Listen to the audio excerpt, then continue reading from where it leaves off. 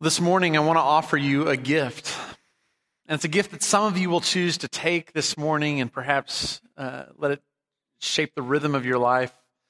What you do with the song we've just sung has allowed you to do to breathe. And others of you will find this challenging and may allow this to just kind of pass. But I want to ask you this morning to listen, to receive the gift that God wants to give.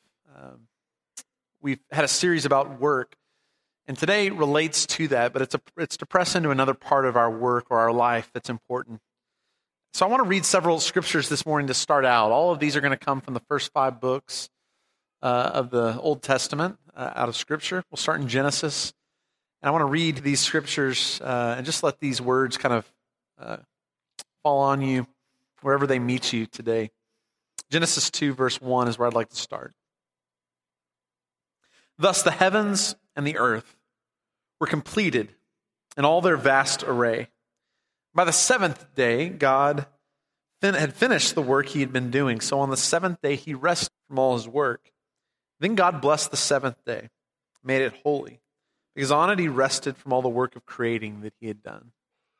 The next passage I want to read comes from Exodus 23, beginning in verse 10. Exodus 23:10. For 6 years you were to sow your fields and harvest the crops. But during the 7th year, let the land lie unplowed and unused.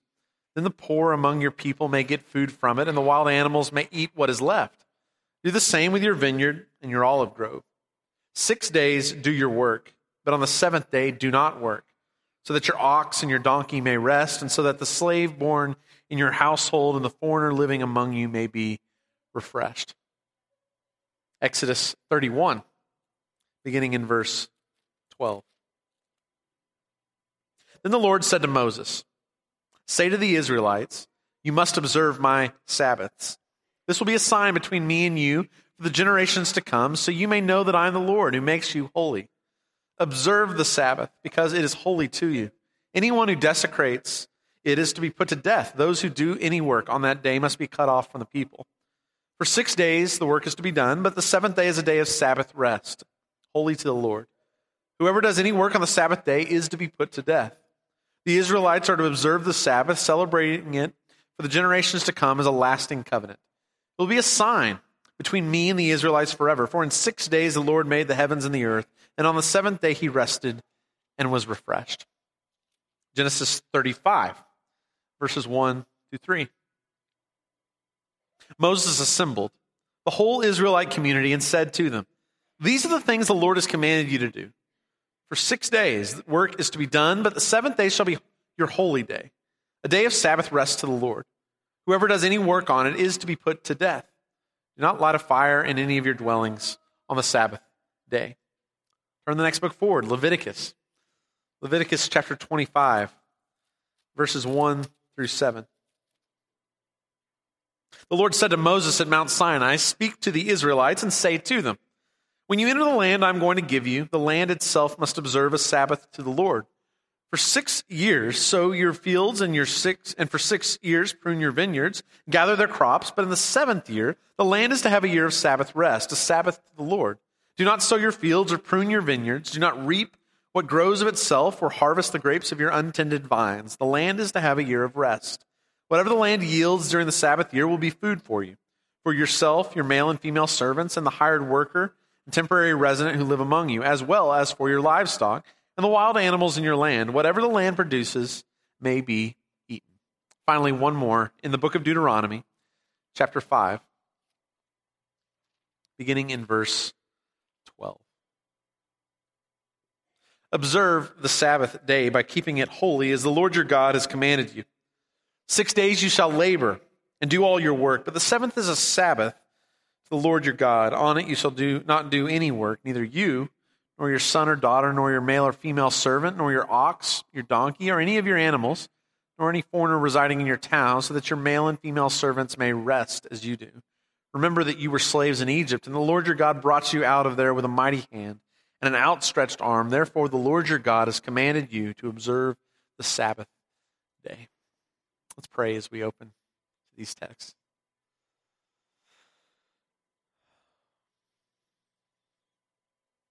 Our Father, our God, We come before you today, come before your word today, words that were given centuries ago and that we have abandoned and not for our health. God, I pray that in the midst of this season of busy, God, which seems to be every season in our lives, that you teach us again what it means to be people who obey your commands, all of them. Pray this morning you'd pour through me the gift of preaching so that Christ would be formed in our hearts. It's in Jesus' name that we pray. Amen. In all of our panic to keep the Ten Commandments posted in public places and courthouses, I think we've missed something. We missed something right smack dab in the middle of those tablets that were handed to us centuries ago. We often believe our culture would be in a much better place if we would choose to follow the Ten Commandments, and I would subscribe to that theory. But we don't really believe all of them if you take a closer look. Now, we believe that murder is bad, and we punish it severely in our culture. We believe a culture without lying and stealing would be a better one to live in. But one of those 10 commandments we don't take seriously at all. And it's actually killing us. It's commandment number 4. I want to read it again. Deuteronomy was another rendition of those 10 commandments, but Exodus is the place we probably know a little better. Listen to these. This is the longest commandment that's given, actually, the most number of words and longest section in those 10 commandments. Listen again. This is Exodus 20, verse 8. Remember the Sabbath day by keeping it holy. 6 days you shall labor and do all your work, but the seventh day is a Sabbath to the Lord your God. On it you shall not do any work, neither you nor your son or daughter, nor your male and female servant, nor your animals, nor any foreigner residing in your towns. For in 6 days the Lord made the heavens and the earth, the sea and all that is in them. But he rested on the seventh day. Therefore the Lord blessed the Sabbath day and made it holy. We don't really believe that command, do we? Let's be real, we don't really believe what the Bible says about the Sabbath. Exodus 31 and 35 seem pretty clear that this is a strong punishment that comes along with this. It's a capital offense. Anyone does any work on this day, they're to be killed, which is interesting in light of other commandments that are given, but we know that murder is wrong. In fact, we have Christians who are on crusades to protect that command in so many different ways. I don't remember the last time that a crusade was given, though, about the fourth commandment. Because we've ranked the 10 commandments, haven't we? And some of them are higher on the list, and some of them are lower on the list, and some just don't make the cut. Honestly, this is a lesser command. It's antiquated, we think. It just doesn't make any sense in 2018. And so we stand behind God in defense of God's command about many of these commandments, but not about keeping the Sabbath holy. We really kind of believe he didn't know what he was talking about. We kind of pat God on the head about this one. Well, that may have made sense back then, but not with the way our lives are today. Or maybe we've interpreted Paul's words in a way Paul meant them, or maybe didn't intend them. You know, there are places where Paul says basically the law is done away with. Now we live by a new covenant. And so we keep some parts of the old law, like stealing and lying and adultery, but not so much the one about rest. If you pay close attention to our lives, our failure to keep the Sabbath is killing us. Humans were designed to live according to a rhythm. In fact, the first chapter in the book that we call our own, the Bible, has a rhythm, a beat, a cadence to it. It's a story about creation told in poetic form, right? Every single day there's a rhythm, isn't there? God creates, and then he steps back to look at what he's created, and he calls it good. Same thing happens day 2 and day 3 and so forth. And every day says the same thing. There was evening and there was morning the first day. There was evening and there was morning the second day. On and on, this rhythm, this beat, this cadence is there. That ties directly to the way we were created as people created in God's image. And each day God creates more and he steps back and he's amazed by what he sees. For 6 days, this rhythm continues the same way. There was evening, there was morning. He creates, he calls it good. But on the seventh day, the rhythm gets interrupted. I want to read again Genesis 2, verses 1 and 3 to remind you of this rhythm that gets changed in a way. Thus the heavens and the earth were completed in all their vast array. By the seventh day, God had finished the work he had been doing. So on the seventh day, he rested from all his work. Then God blessed the seventh day and made it holy, because on it he rested from all the work of creating he had done. First thing God calls as holy is a day set aside for rest. In verses 2 and 3, twice it says that God rested, which is something it probably doesn't need to do, right? I mean, he's God. He has enough to go around. He rests. The word there is not an accidental word. It's the word he Shabbat, which is the same word we get Sabbath from. He rested. He ceased from doing his work. See, there's this 6-in-1 rhythm that emerges throughout Scripture about work and rest. God tells humans, this is what you're to do because that's how I've created you to work. But it's not just humans. If you look closely, the animals are to have a day of rest. In the same way as the land on the 7th year is supposed to have an entire year of rest, a Sabbath that the land needs. And some of the ground that we've overworked, I think is a result of not following, in some ways, this desire to see things lay fallow. God has worked this rhythm into the entire thing. And this 6-in-1 rhythm continues throughout all creation. Recently, I heard that animals in a zoo, if they're put on public display for more than 6 days, begin to show adverse effects. It's interesting that sometimes common sense is God's truth. It's not just some truth made up by others.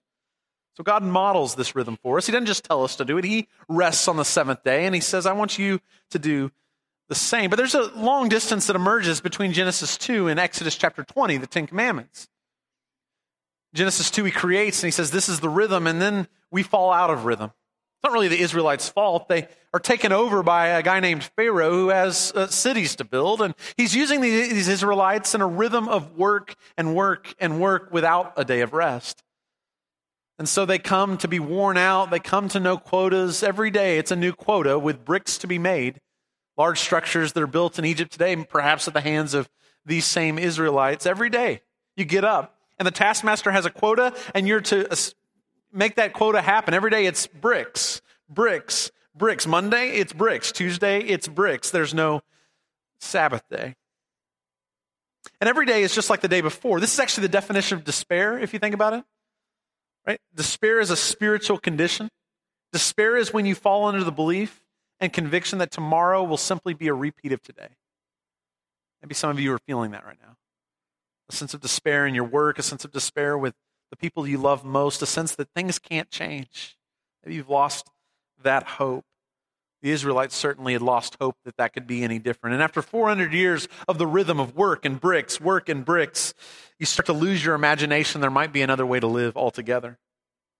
But this Exodus story isn't a story just about bricks and work. It's also a story about liberation. It's about a God who frees these people from not just Egypt and slavery. He's a God who frees his people from the rhythm of 7 and 0, to establish again with the Ten Commandments a new kind of rhythm that goes back to Genesis 2. See, these Ten Commandments aren't just things we're supposed to put on courthouses. These Ten Commandments aren't just rules to govern a society. When God establishes these Ten Commandments, what he's doing is he's rehumanizing these people who had become slaves.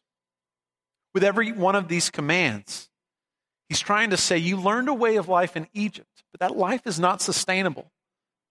And his dream would be that they would establish a new kingdom, that they would go and they would go into the promised land. But if you've been slaves for 400 years and you've been led a certain way, then it's pretty obvious that when you lead your own kingdom in the days to come, you only know one way to interact. They lost their imagination of another way. And God is trying to say to these people, there's another way to live. You don't have to live the way it's been handed to you. And so in Egypt, they had learned all kinds of things. You see, in Egypt, murder was the norm. We even know that Moses enacted that against God's will. In Egypt, lying was the norm. It was the way you stayed alive. In Egypt, stealing was the norm, because if you could steal a bit of food to provide for your family tomorrow, why wouldn't you do such a thing? In Egypt, idol worship was the norm. There was the Nile god, and there was the sun god. Even Pharaoh was a god. In Egypt, they were human doings, not human beings. In Egypt, your worth and your value was tied up in how many bricks you could produce in a day. So with the Ten Commandments, God is shaping a new consciousness, a new way, a new path that begins with taking one day a week to remind yourselves you are not human doings, you are human beings. Taking one day a week to remind yourself that you're not a slave anymore. Take one day a week to remind yourself that your worth and your value do not come from the number of bricks you can produce in a 24-hour period. So the commandment to take the Sabbath was not just a command about how to order society. It was a way to remind all of us of what it means to be human, to be created in the image of God, who worked for 6 days and even in the rhythm of creation took a day of rest. And by the way, a number of them can't do it, right? Remember, some of this comes back to that manna that's given in the desert. And a lot of them, they're still learning ways of stealing. And God's trying to build in them a new trust to say, no. If you'll just take enough, there'll be more that comes the next day. God is building trust with these people to say you don't have to live like you did in Egypt. And when you establish a new promised land, you don't have to set up laws the way they set them up. Because God knows something we often forget. It's one thing to get Israel out of Egypt, and it's a whole nother thing to get Egypt out of Israel. And in our own culture, the same struggle is there, right? We can see ourselves, the people of God, that are separate from the culture around us, but there's a lot of that culture that still beats and thrives inside of us. Some of you may be thinking this morning, okay, all this work about, talk about rest, this isn't about work. What does this have to do? But this is about work. This is about knowing that the best work we can do means we pay attention to the rhythms of our lives. Some of us need to pay better attention to what our bodies are trying to tell us. Some of your bodies are telling you you need to sleep more. In fact, some Sundays I see that quite often. Some of your bodies are literally wearing out. Not just age, it really is just this burnout, this work that's done over and over again. And you're not paying attention to these signs. And one thing I know to be true is this. You can either choose rest or rest will choose you. You can either pay attention to your body and the rest that's needed, the rhythm of creation, or something will happen that will lay you on your back. You can take a break and your body will literally break down and force you to break. Now, you know this is true when it comes to technology, right? Because every night, the majority of you, some of you may not use your cell phone this much, but the majority of you know you better plug that phone in. Because if you don't do that, it may not get to noon for some of you, depending on your battery life tomorrow, right? But for others of you, it's not going to get through the day. A lot of us would never consider leaving our phone unplugged at night. But you know what? We spend a lot of our lives never plugging in ourselves. I really wish that I had like a battery life percentage that somewhere was on my body or was on my phone that could show me not how low my phone was getting on energy, but told me how low I was getting, because we don't know this, right? We don't pay attention to the signs that are there, and burnout is always something that's there. It's really sad the way we think about work and rest. You know how many days that Bill Gates took off between 1978 and 1984? 6 days. And some of us work like that, and we take that as a badge of honor. For some of us, work is too economically beneficial to listen to God's command about Sabbath. And so we look for reasons why we don't have to keep this commandment. And some of us have found a defense in the Apostle Paul. After all, Paul talks about how he's no longer under the law. So we reason that the Sabbath was a Jewish command that Christians no longer have to keep. In fact, if we're good grace-oriented Christians, we walk away from those regulations that keep us bound to the past. Pharisees were the ones who were legalistic. You remember them. Some of you have memorized, to quote to your spouse or to others in your life, that remember the Sabbath was made for man, not man for the Sabbath, right? We don't really need that gift that God gave to us. What is Jesus saying there? What he's saying is the Sabbath was never intended to be a legalistic thing to check off your to-do list. The Pharisees did have it wrong. But in our zeal to remove all traces of legalism from our religious practice, many of us have discarded Sabbath keeping and missed the wonderful gift that it is. The natural rhythm that it is. And we are worse off because of it. I found Sabbath to be one of the greatest gifts in my life. For the people of God in Exodus, Sabbath was a gift, but it was also a protest. It was a protest against the dehumanizing cycle that Pharaoh had inbred in their lives for 400 years. It was to say no to those things as they develop a new way. It was unique among world cultures at that time. It limited work, it limited profit taking, it limited exploitation and economic production in general. And this meant that in the short run, this would hurt Israel and its economic impact.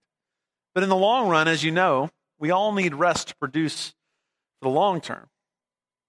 Consider the quintessential Sabbath keeping company in 2018, Chick-fil-A. Some of you are going to want a sandwich in a few hours. I'm sorry to tell you, it's not going to be allowed, right? In 2015, Chick-fil-A produced $6 billion, working only 6 days a week. And I'm no mathematician, but that tells me that their decision to take Sunday off is a $1 billion decision. Chick-fil-A's decision to close its doors on Sundays is one of the largest protests against the God of our age that we have in our culture. And yet, Chick-fil-A generates more revenue per restaurant than any other fast food chain in the United States. Something to this. For me, Sabbath is a way of protesting against the dehumanizing aspects of our culture. For me, Sunday is not my Sabbath day. It's a day of work. I'm grateful for that opportunity to serve you on this day. Friday is the day that I've chosen for my Sabbath practice. And on Fridays, I'm reminded of several things as I commit to that practice of rest and turning myself off, turning technology off, trying to live into those rhythms as well as I can. I'm certainly not perfect in it. But on Fridays, I'm reminded of several things. I'm reminded that I've bought into the lie that if I take a break, the world might not go on without me. And I'm reminded that's a myth. That's a lie. The world goes on just fine without me. Sabbath reminds me that I didn't create the world, and if I were removed from the equation tomorrow, the world would keep spinning. God would still have his work going. Because I don't know if you're like me, I like to overestimate my importance. Most of us struggle with this, I think. But Sabbath reminds me even about church work, which would be easy to say, I can't take a day off. This is the Lord's work, right? Too many ministers' families and missionary families have suffered because of that kind of thinking. But Sabbath is a reminder, this is Jesus' church, not mine. Not a leader's church, it's Jesus' church. There's going to come a day where I'm not the preacher of this church anymore. And I have to remind myself on a regular basis that that's okay. That there will be people who will come after will be faithful, just as God's been faithful in the past. I need this because I need to protest against the ways of Pharaoh and my own aggrandizement. Is that how you say that? I'm thinking that it's all about me. I want to speak a word here that will be a word I want to land tenderly, because I know that this will be an easy place where some elbows may be being thrown between couples. Our culture says a lot about work and life balance. And as I read in this material, there was a lot of thinking about how do we balance between the different priorities in our lives. Some of us are killing ourselves for our bosses and for our companies. Some of us are much more comfortable telling our families no than we are our bosses. Let's face it, one of these days, you're going to come home from your office for the last time. Nobody retires from his or her family to spend his or her final days at the office unless things go terribly wrong. Your last day may be at 65. It may be later than that. It could be at 35 if you're fired later this week. Either way, you're going to be coming home. And what and who you come home to will be determined by the priorities you live in the meantime, in between. I've seen too many men and women cheat their families only to find that their companies weren't nearly as loyal to them as they were to their companies. Loyalty in the marketplace is rarely reciprocated. And it's really sad when men and women are forced out of organizations that they bled for only to return to families that they've neglected. Is it really wise to give your ultimate allegiance to an organization when your value is conditional upon your performance? Why betray those whose loyalty is unconditional? Why devote so little time to those you'll eventually come home to for good? I hope this series will help you discover a clearer understanding of what your calling is, a greater passion for the abilities and the things that God has given to you to produce in the world. But if you have a spouse, children, you have a calling to them as well. And one day your job will be filled by someone else. But your role as a parent or spouse was never to be filled by anyone else. And I have to remind myself of this because I want this principle to shape my priorities, my time, everything that I devote my life to, because this church will have another preacher in the future, but my kids will only have one dad. And I want to be committed as long as I'm alive that my wife only has one husband. Are you with me this morning? I want to challenge you to follow the 10 Commandments. I think these are great standards about life. I think they're great ways to live as humans fully devoted to the image of God and the mission of God in the world. Don't kill anyone. I think we're all for that. And while you're at it, try not stealing and lying. But I can assure you that commandment number 4, remember the Sabbath and keep it holy, is one worth keeping as well. Because we were designed to work and to work hard and to give all we have in those hours that we devote to that.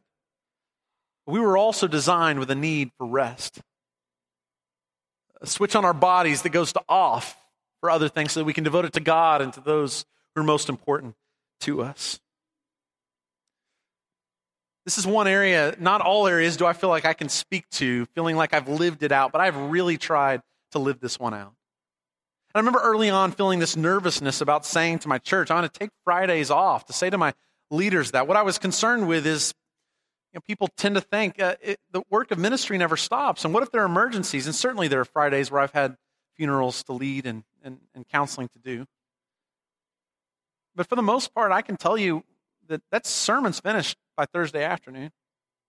My wife could count on a handful, the number of times that I've somehow gotten back to the computer on Friday because that's been a commitment and a priority I've tried to live out. And I'm still struggling. We're going to have a series in a few weeks about technology. It's going to step on some toes again. But I think it's really important that we think about how we use this tool in our lives with our kids, but honestly, it's with ourselves, right? Because we're modeling for our kids a way of life. That's something I don't yet have figured out. I want to try to continue to do that. My Sabbath means I turn off phone as well as much as I'm able to. But when I tell people that I take Friday off, what I haven't found is judgment. What I've found is that's the kind of modeling people want from leadership, right? An ability to say no. What that means to my staff is that they don't have to wonder if that's a wrong decision for them to do on Fridays because they know that I'm living that out myself. So I don't know what this looks like in your life. It's going to look different because some of you, this is a whole new practice, and some of you have been at this for a while. But regardless of how it happens, I think we all need to find a way to make this commitment in our lives. And I don't share this in a way to induce shame or to induce guilt. I don't think those things do anything for the spiritual life. I'm offering this as a gift that I think it can be in your lives. Not a burden to add one more thing to the schedule, but to reorient everything. Because what you'll find is if you live out Sabbath, you begin to question all the other craziness in your life. So for some of you, this may look like a daily rhythm of rest. Maybe it looks like just putting your phone to bed before you do and waking up before it wakes up. For others of you, it may mean going back to that devotional study that, as you found, have you gotten out of rhythm with. Make sure that every day there's a time where you're committed to life with the Father. I think all of us should be involved with rhythms and disciplines that lead us closer to the Father. This could be one of them. For others of you, it may mean on Saturday taking just 3 hours, right? I know the command is all day, but maybe with your schedule, think, how could I just start somewhere with this? Find a way to turn other things off, say no to some things so you can say yes to the right things. I was reading something recently that I was sharing with Holly about where somebody was talking about just the rhythm of at least once a year finding a week to commit to Sabbath. Once a week committing a day to be committed to Sabbath, and once a day committing an hour to commit ourselves to Sabbath. What would that look like for you to think about rhythms like that in your life? Because you can't be on all the time. You weren't designed to be on all the time. It's so easy to find ourselves in that thing, and our cell phones don't help because what they do is they put us on call all the time. But you teach people how to respond to you based on how you respond to whatever they're responding to you with. You get to set those boundaries. For me in my life, Sabbath is a must. And I've told these reasons, but I just want to repeat them to you again. I need to take one day a week off because I need to remind myself that I'm a human being and not a human doing. I need to take one day a week off to remind myself that my worth is not in what I produce. It's in who I am as a child of God. The bricks can wait for tomorrow. I need to remind myself each week that my work is finished even when it isn't for the day. I need to remind myself weekly that it's all gift and the only thing left to do is to receive the identity that God has to pour into me. I need a day off each week to remind myself that I'm good enough just as I am, and one more email answered isn't going to change any of that. I need to take one day off a week to remind myself there's no one left to impress. I'm not a part of a job interview with my life. And there isn't a test that I need to complete each day. I need to take a day off each week to remind myself that if God needed a day of rest after his work, who am I to think I'm any different? And so I know this may be challenging, and I know this may be awkward with the realities of life as you're walking through this with spouses and with kids and trying to figure out what does this look like. You're not going to step all the way to the end of where you want to get to this week. But what I want to challenge you to do is to take one step, to make one commitment. Whether that's a yearly rhythm or whether that's a weekly rhythm. Maybe if you're in a relationship right now, it's just committing to a weekly that you've gotten away from. But it's not just to one another. It's also a commitment to our God, right? It's to to realize that God's in control of things even when we're not. So I want to challenge you this week over lunch or later tonight or sometime this week to think about a commitment you would make, to commit to this Sabbath commitment that's there. I truly believe that murder is something we ought to stay away from. I think the same thing about stealing and lying and idolatry and coveting. But I think this is important too. I think it's important we live it out as a community. And honestly, sometimes the church doesn't help this, right? Sometimes the church is just one more yes and calling you to way too much rather than you finding that rhythm and rest as well. We need to be aware of that as a church. How do we foster this together? How do we grow in this together? So I leave this with you not in any kind of way to bring shame and guilt or to bring conflict into your relationships. It really is as somebody that's offering this to say, this has been a gift in my life. I think it can be in yours as well. Let's pray as we close our time this morning.